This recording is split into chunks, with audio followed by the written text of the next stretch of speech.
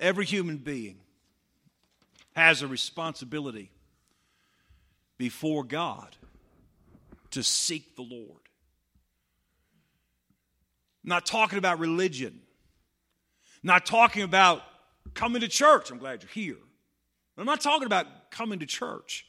I'm not talking about whether you're a Baptist or a Methodist or whatever. I'm talking about every human being's responsibility to seek the Lord. Lord, who are you? Show me that you're real. Now, some of us know God's real because somebody before us sought the Lord, and they had faith, and they instilled in us the desire to seek the Lord for ourselves. Now, I'll tell you, I am a third-generation Christian, praise the Lord, that my grandparents were saved and my parents were saved. I'm a third-generation Christian, but I still had to seek the Lord for myself if I was going to know Him. And my children still have to seek the Lord for themselves if they're going to know Him. Every one of us has to seek the Lord for ourselves. But the truth is, if you're raised without God, it may be a little more unlikely that you will seek the Lord for yourself. However, when you do find the Lord, you may see Him more clearly than some of the folks who were raised with God in their environment. But all that said, every one of us has a responsibility to seek the Lord. Lord, show me that you're real. And I believe, and the Bible teaches, that desire and our realization of that need is instilled in every one of us. We have that. We're born with that instinct. And that's why when you say, well, yeah, this gospel business is great for people who have heard it, and it always goes to some guy in Africa. I want to meet him someday. Now, what about the guy in Africa who's never heard? And the fact is, he has the same instinct that I have to seek the Lord. And he's got to decide, just like I do, whether he's going to seek the Lord for himself. And we could stay for the next 2 or 3 hours and I could tell stories, and you could probably tell me stories of people from third world countries who sought the Lord and God sent them a missionary and hooked them up with somebody who had the gospel message. So that doesn't fly. The fact is, every human being has a responsibility to seek the Lord for yourself. God, are you real? Show me that you're real. The Bible talks about seeking the Lord, and I would urge you, if you have a concordance, if you could even go on the internet and use an internet search engine for the Bible and just search the word seek in the Bible and see how much God talks about seeking the Lord. See, seeking the Lord is a little bit different than praying. It certainly includes praying, but seeking the Lord has to do with your heart. It has to do with your desire. It has to do with an intense search that comes somewhere from within to want to know who God is, to want to know the truth, to want to be convinced of what is true and what is real. Seek the Lord. It's our responsibility, but let me point out that it's not a responsibility that comes without many great assets and opportunities. The Bible is full of promises of what God will do for the person who seeks the Lord. For example, Deuteronomy 4:29, if from thence thou shalt seek the Lord thy God, thou shalt find him, if thou seek him with all thy heart and with all thy soul. So God promises that if you seek him, you will find him. See, I don't understand how you find God. That's why you seek him. He'll show you how you find him. He promises if you seek. Now, notice it says with all your heart. You can't try one time and give up on it and say, well, God didn't answer. No, you've got to seek him diligently. Seek him with all your heart. Psalm 34 says, they that seek the Lord shall not want. And of course, that's an old English way of saying lack. Shall not lack any good thing. They that seek the Lord shall not lack any good thing. Now, it doesn't say you'll get everything you want. It says you will not lack any good things. When you seek the Lord, by the way, your definition of good thing changes. You won't covet the things you used to covet. You won't be as greedy as you used to be when you seek the Lord. But God says you won't lack any good thing. Proverbs 28:5, they that seek the Lord shall understand. I'm sorry, the word shall is not in there. They that seek the Lord understand all things. Life makes sense to you when you seek the Lord. You have the ability to figure things out when you seek the Lord. God is promising wisdom to those who seek the Lord. We read Amos 5:6, seek the Lord and ye shall live. God is not just saying you won't die. He's saying you'll have abundance of life. If you paid attention in the context as we read it, God said, I will give you an abundant life if you'll seek the Lord. And my favorite promise about seeking the Lord is Hebrews 11:6, which says that God is a rewarder of them that diligently seek Him. That just leaves the door open for every kind of blessing. If you diligently seek Him, He will reward. If He's the rewarder, that means your diligent search for God will never come up empty. God says, seek the Lord. Seek the Lord to know that He's real. One of my favorite people in history, Charles G. Finney. He was born, and some of you have been on trips with me back up, way back in the woods, almost a mile back in the woods. You go up to Warren, Connecticut, and you turn on this road and that road, and it's quite there's no way you'll find it on your own. I only know where it is because about 15 years ago, Brother Crichton showed me where it was, and I've been back there dozens and dozens of times since then. I've got bricks in my office from the house back there, but back there in the woods in Warren, Connecticut, Charles G. Finney was born in 1792. 1792. He was a brilliant young man, very serious young man. And he decided as a young man that he was going to be a lawyer.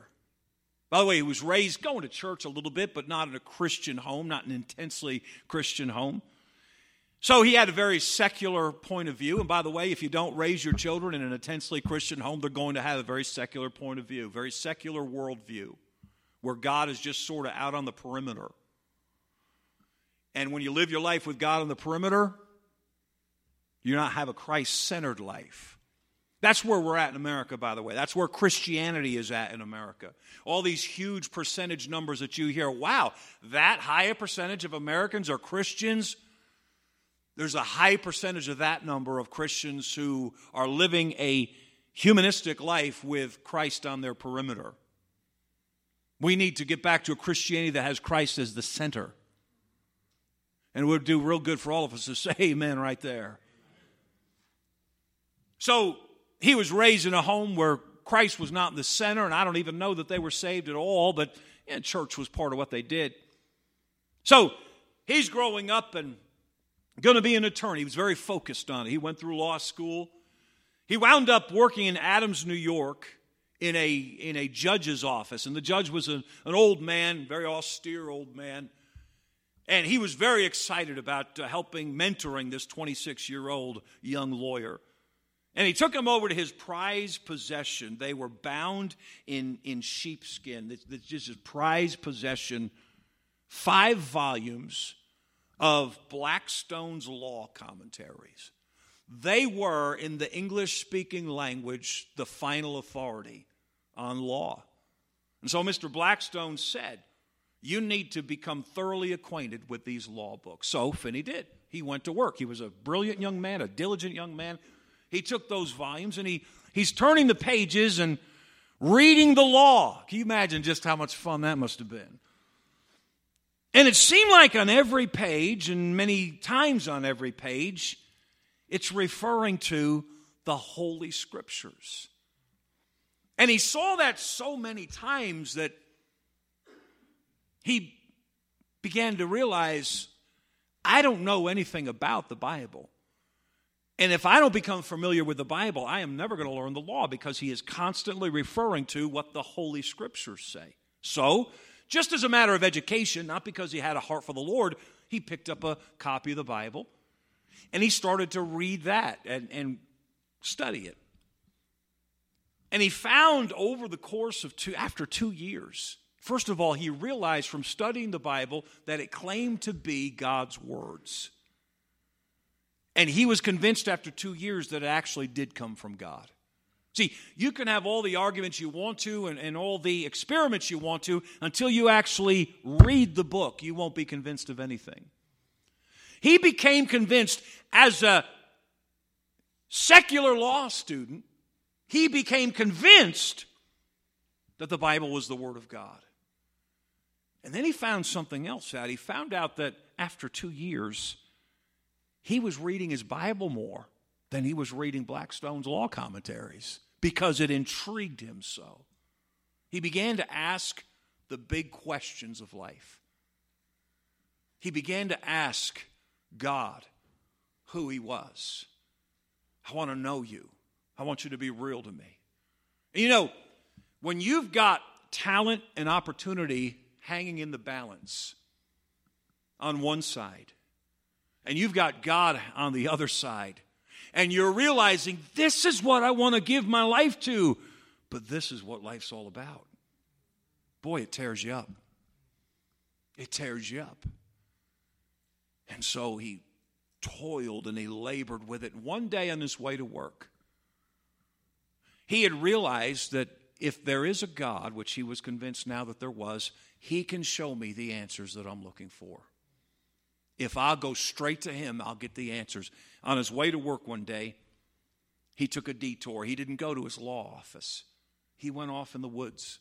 And he determined, I am not coming out until I am absolutely sure of what is true and what I'm going to do about it. He was in there all day. And at the end of the day, Charles Finney came out a born-again believer, and he came out a preacher because he told God, you can have everything. I'm going to serve you. He left that job at the law office. He became a preacher. Charles Finney was used of God. There's, I believe, an 8-year span. I've told stories before of how God used him. Just unbelievable tool in the hand of God, largely in upstate New York. In fact, there is what you'd have to call a small Bible Belt in upstate western New York where you can hardly go into a town. You know, here in big towns, our town is 85,000, and there's just a tiny little sampling of Bible-believing churches compared to the population. Up there, you go to towns of 1,000 or 2,000, and they've got 2-3 Baptist churches, Bible-believing churches, gospel-preaching churches. And that legacy is still today from his ministry 200 years ago. God used Charles Finney to be a huge part of what they call the Second Great Awakening that happened in the early 1800s. He founded Oberlin College in Ohio to train preachers. He was a man tremendously used of God. To this day, he's known as the greatest revivalist in American history. Now, I didn't tell you that because I want you to become a preacher.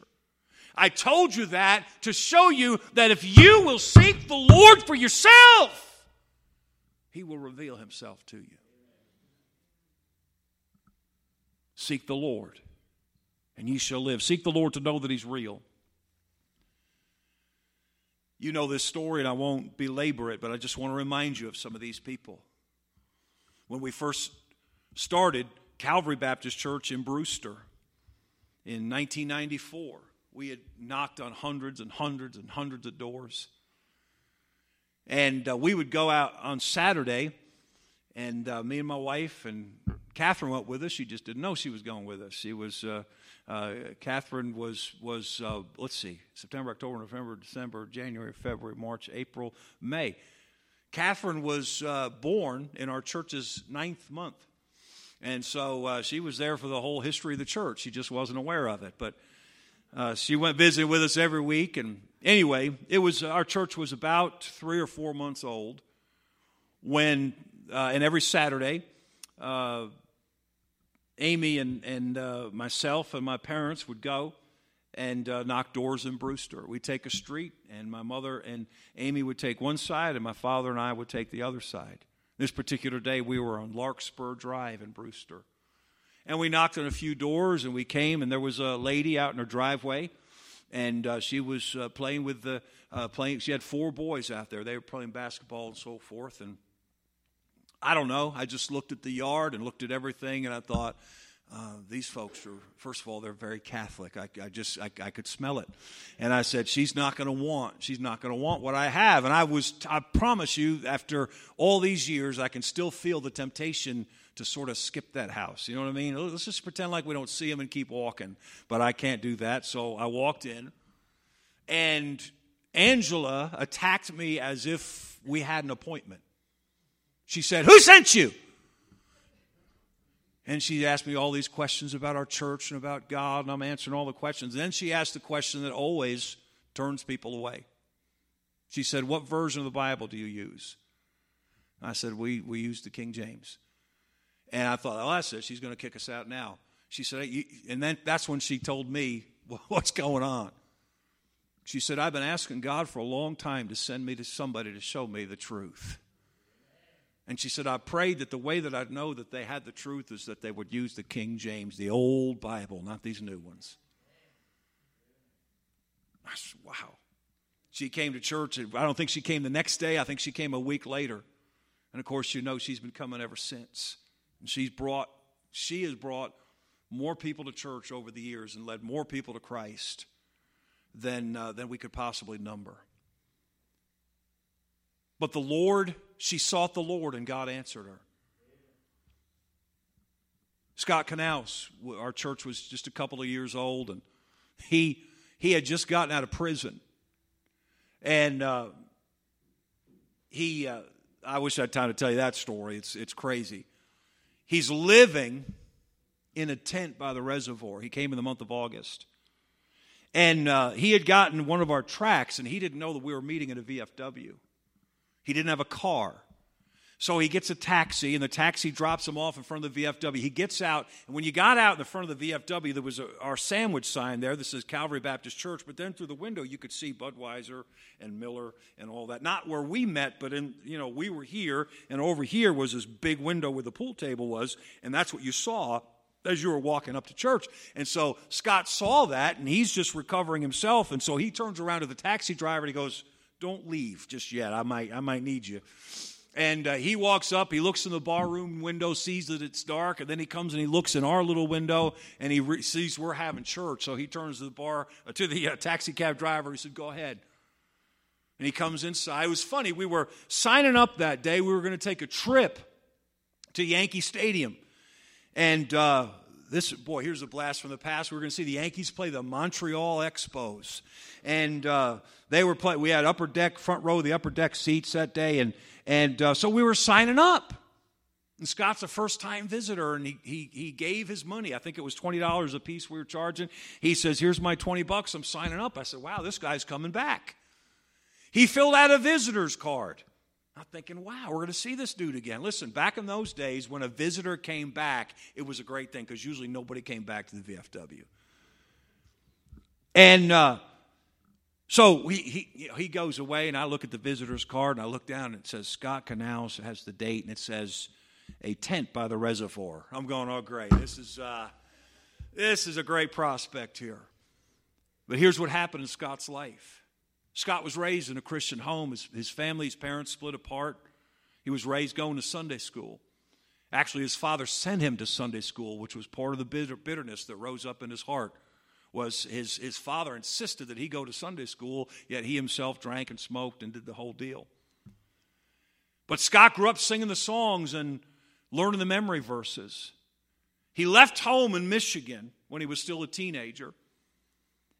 And a lot of details in there, but he winds up coming east, and he was always a very skilled worker. I've never seen a carpenter troubleshooter like anything in your house. It wasn't always by the book, but he'd get it working right, or he'd get it working. Just amazing, really. I've never seen anybody who could rig things like that. But so he went to work as a roofer, but he started drugging and partying, and I mean big time. What's crazy is we've gone back and compared the timeline, and he was partying and drugging. We lived for a year here in Danbury over on Stone Street, and he used to party right across the street, same timeline. So we were not right across the street, but diagonally. He would party on Triangle Street. We were living on Stone Street. I mean, if we knew each other, we probably could have waved to each other. He would get his drugs in Eden Drive, and Eden Drive was in a lot worse shape than it is these days. And he'd walk up there, and he said one day he would go and he'd walk up there, and he would literally be walking up the hill, going to buy drugs, singing Amazing Grace. But things were getting worse and worse and worse. He wanted to get his life turned around. He wanted to get things fixed. And one day, he started staying in a motel, if I remember right, and they had a Bible in the drawer there, and he would take the Bible out, and he'd read it, and he'd remember the God of his childhood. And he'd read those verses, and he'd say, God, please, I've tried, and I've tried, and I've tried. And he said these words, whatever it takes. Whatever it takes, turn my life around. The next day he got arrested. The story of his arrest is hilarious. I wish I had time. Let me just give you one little part of it. You're not going to believe this. He got arrested in New York State he didn't get arrested. His car broke down. And a trooper came and was going to give him a ride home. And he's like, because he knew he had warrants out for his arrest.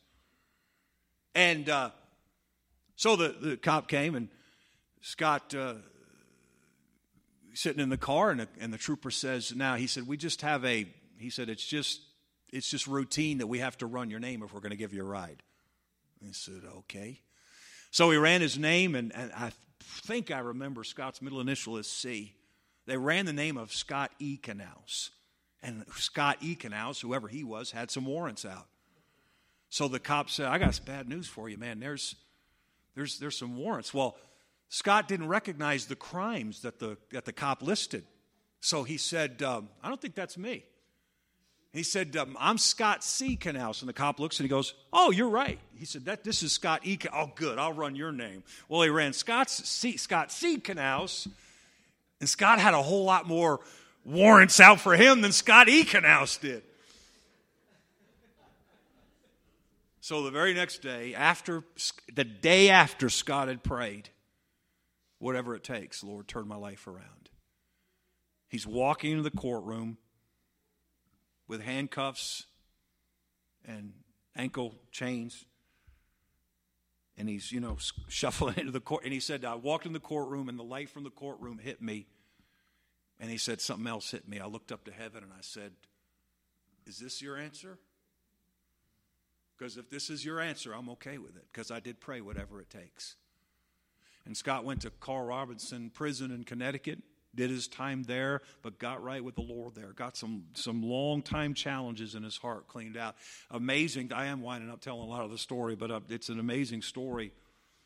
When he was released from the Connecticut prison, they told him that he had warrants still in New York. So he's getting out of prison, and he's looking at going right back in. And he told the Lord, okay, I'll go to New York and I'll turn myself in. He went to New York. He turned himself in. He had an appointment to turn himself in. The prosecutor or whoever was supposed to be there didn't show up, so the judge threw out the charges. You talk about God. I mean, that's Angela. That's Scott. I could tell you many. Let me tell you one more. This is, if you listen to the story, the radio this morning, you heard this for the first time, because I just heard this the other day for the first time.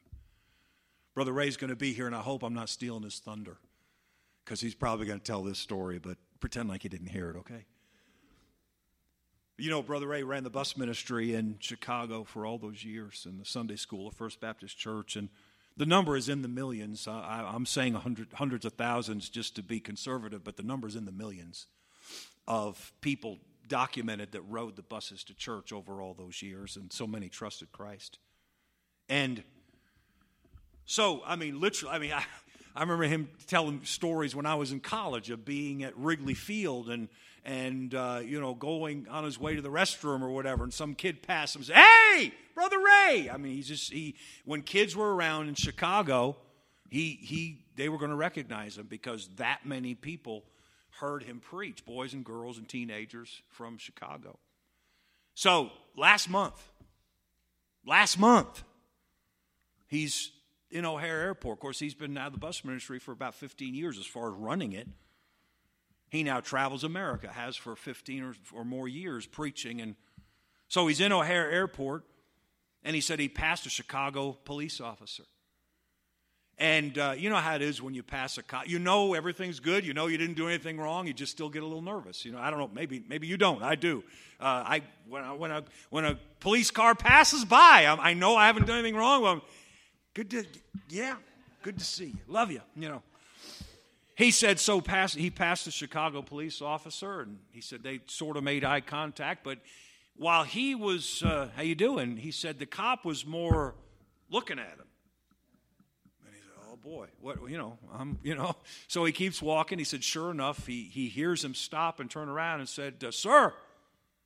Brother Ray said, I turned around, and the Chicago cop said, you're Ray Young, aren't you?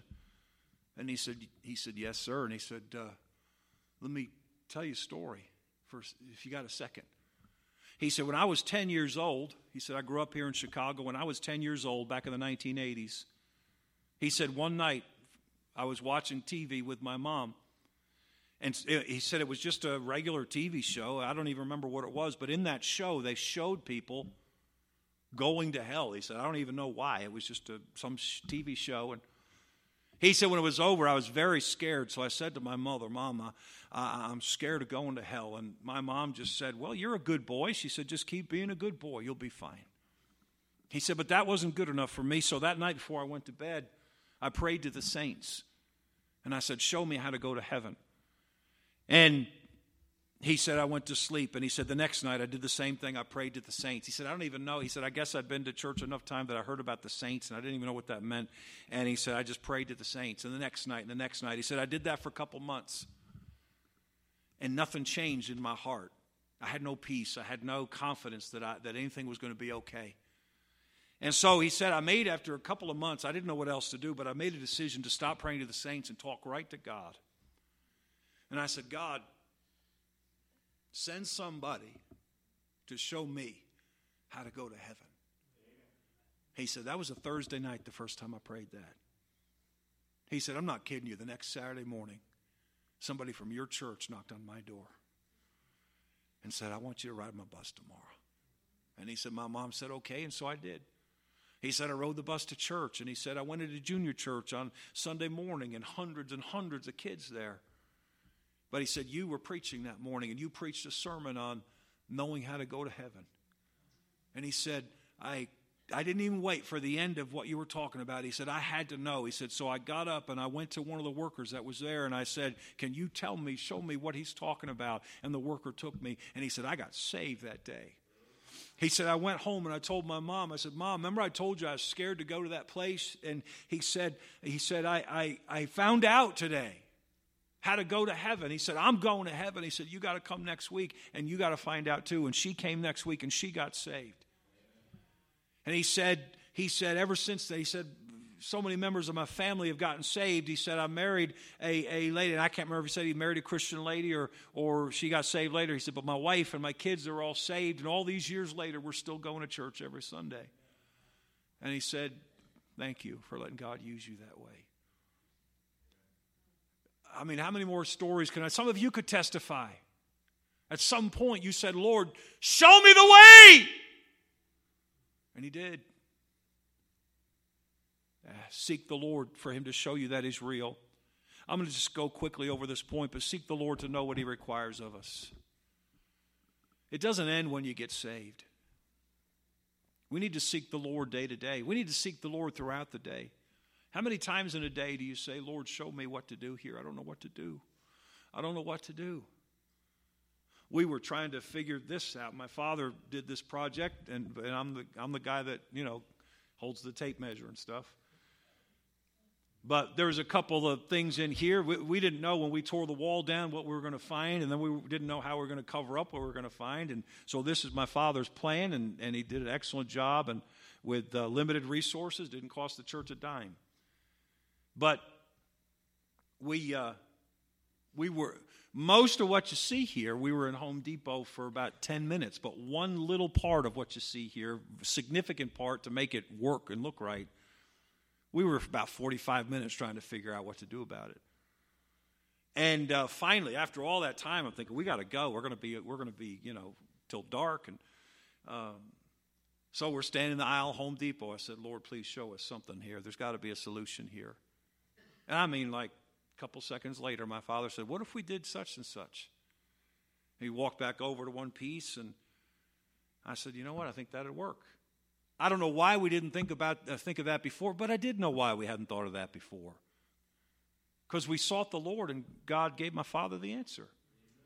How many times a day do you give? And we could have saved 45 minutes if I would have just done that at the beginning, but how many times a day do we say, Lord, show me the way? I was sitting in the Dunkin' Donuts parking lot this morning. I wanted to run the bus. I wanted to have Sunday school and church, and I'm sitting there looking at the road. The sun isn't up yet. It's about 5:45. Quarter to 7, and I said, Lord, show me the way. Show me what to do. I want to do the right thing. I want to do what's safe, but I also want to do what's productive for you. Show me the way. How many times a day do you pray that? But here's what I want to get to this morning, and I don't want to take too long, but God really used some things yesterday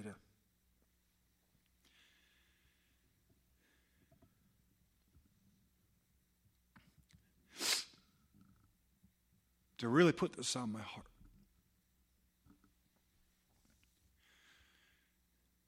When we pledge allegiance to the flag, we say, I pledge allegiance to the flag of the United States of America and to the what? Republic. Now, maybe we're afraid of that word because it sounds like Republican and we don't want to be partisan. But Republican and Democrat have nothing to do with that word republic. I'm afraid the average American couldn't tell you what a republic is. If you go back and you read the writings of our founding fathers, they talked about the republic all the time.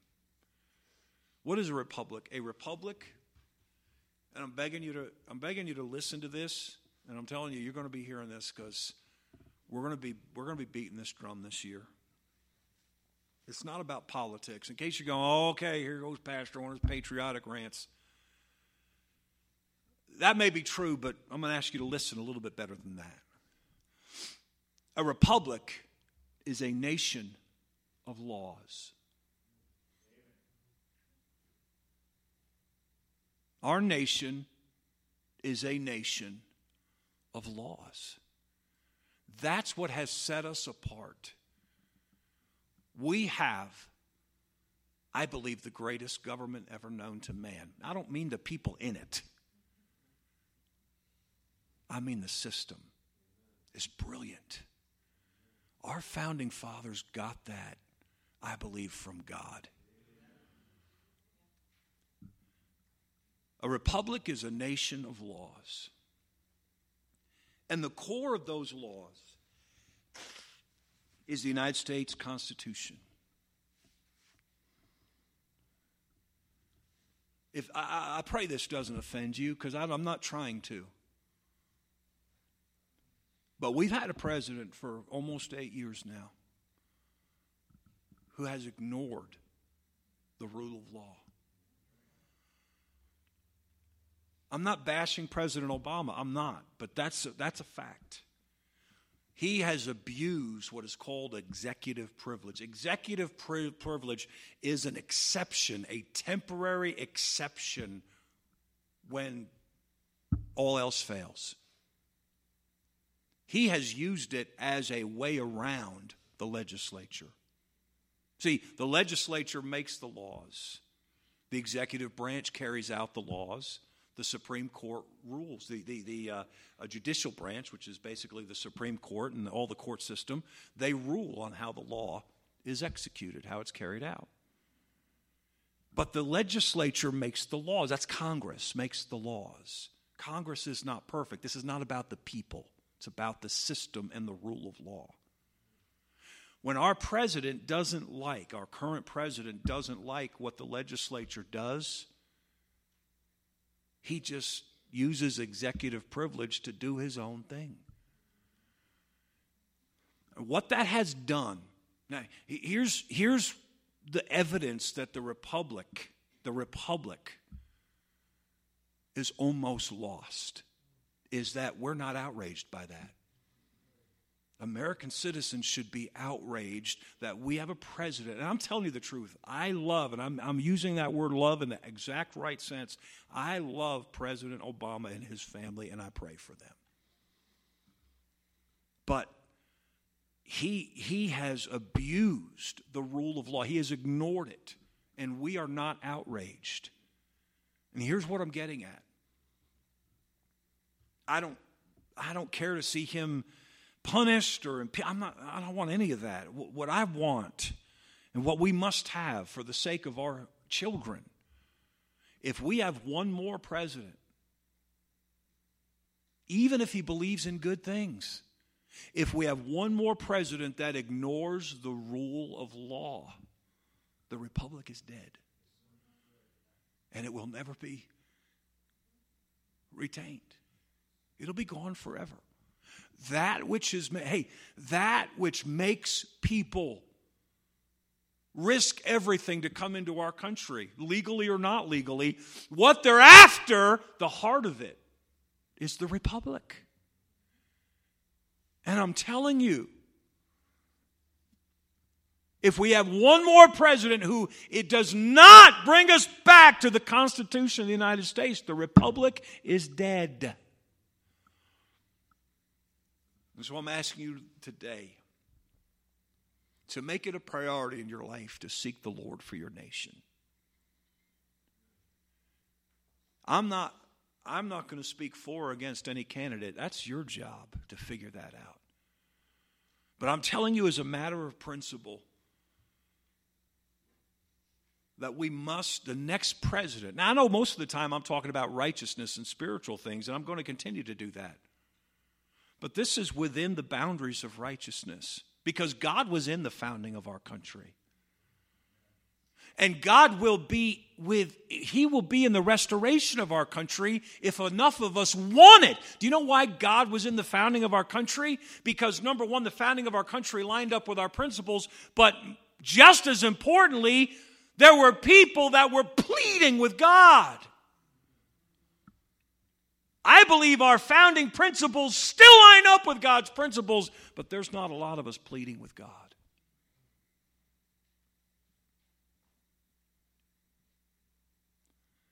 So you figure it out. You figure out. I don't believe there's one candidate that is just one that's going to bring us. I believe there's a number that understand what I just explained to you. But I beg you to figure out, who is it that's going to bring us back to the Constitution? I'm going to ask you to do three things. And I'm going to be pushing these three things.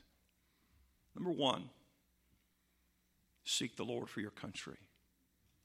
Listen, whatever you care about more than you care about freedom, you will lose it when you lose your freedom. And if we lose the republic, we've lost our freedom.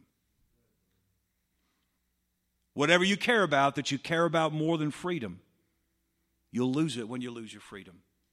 So seek the Lord for your nation. Number two, I'm begging you to vote. And I'm begging you to vote biblical values. See, we want the easy. You want me, some of you, just to name the candidate. Pastor, tell me who to vote for, and I will. I refuse to do that. But I will tell you, you better vote for somebody that cares about the Constitution, because that is what's going to save the republic. Register to vote and vote. And vote biblical values. Do you know that if Christians in America voted biblical values, all the other demographics put together could not stop us. I'm asking you to pray, I'm asking you to vote, and then I'm asking you to do this. I'm asking you to talk about these things with people you know. I'm not on a campaign to turn every liberal progressive into a conservative. I just want people that know God and that are patriotic to seek the Lord and devote biblical values. We're going to do more about this. I'm going to talk more about this because this is the year. This is the year when Christians in America will decide. Not by how we vote primarily, but how our hearts are with God. This is the year when we will decide whether or not our children will have the United States of America. Oh, it may still be here in name, but they won't have what we enjoy if we don't seek the Lord and if we don't act on what God shows us. Father, I pray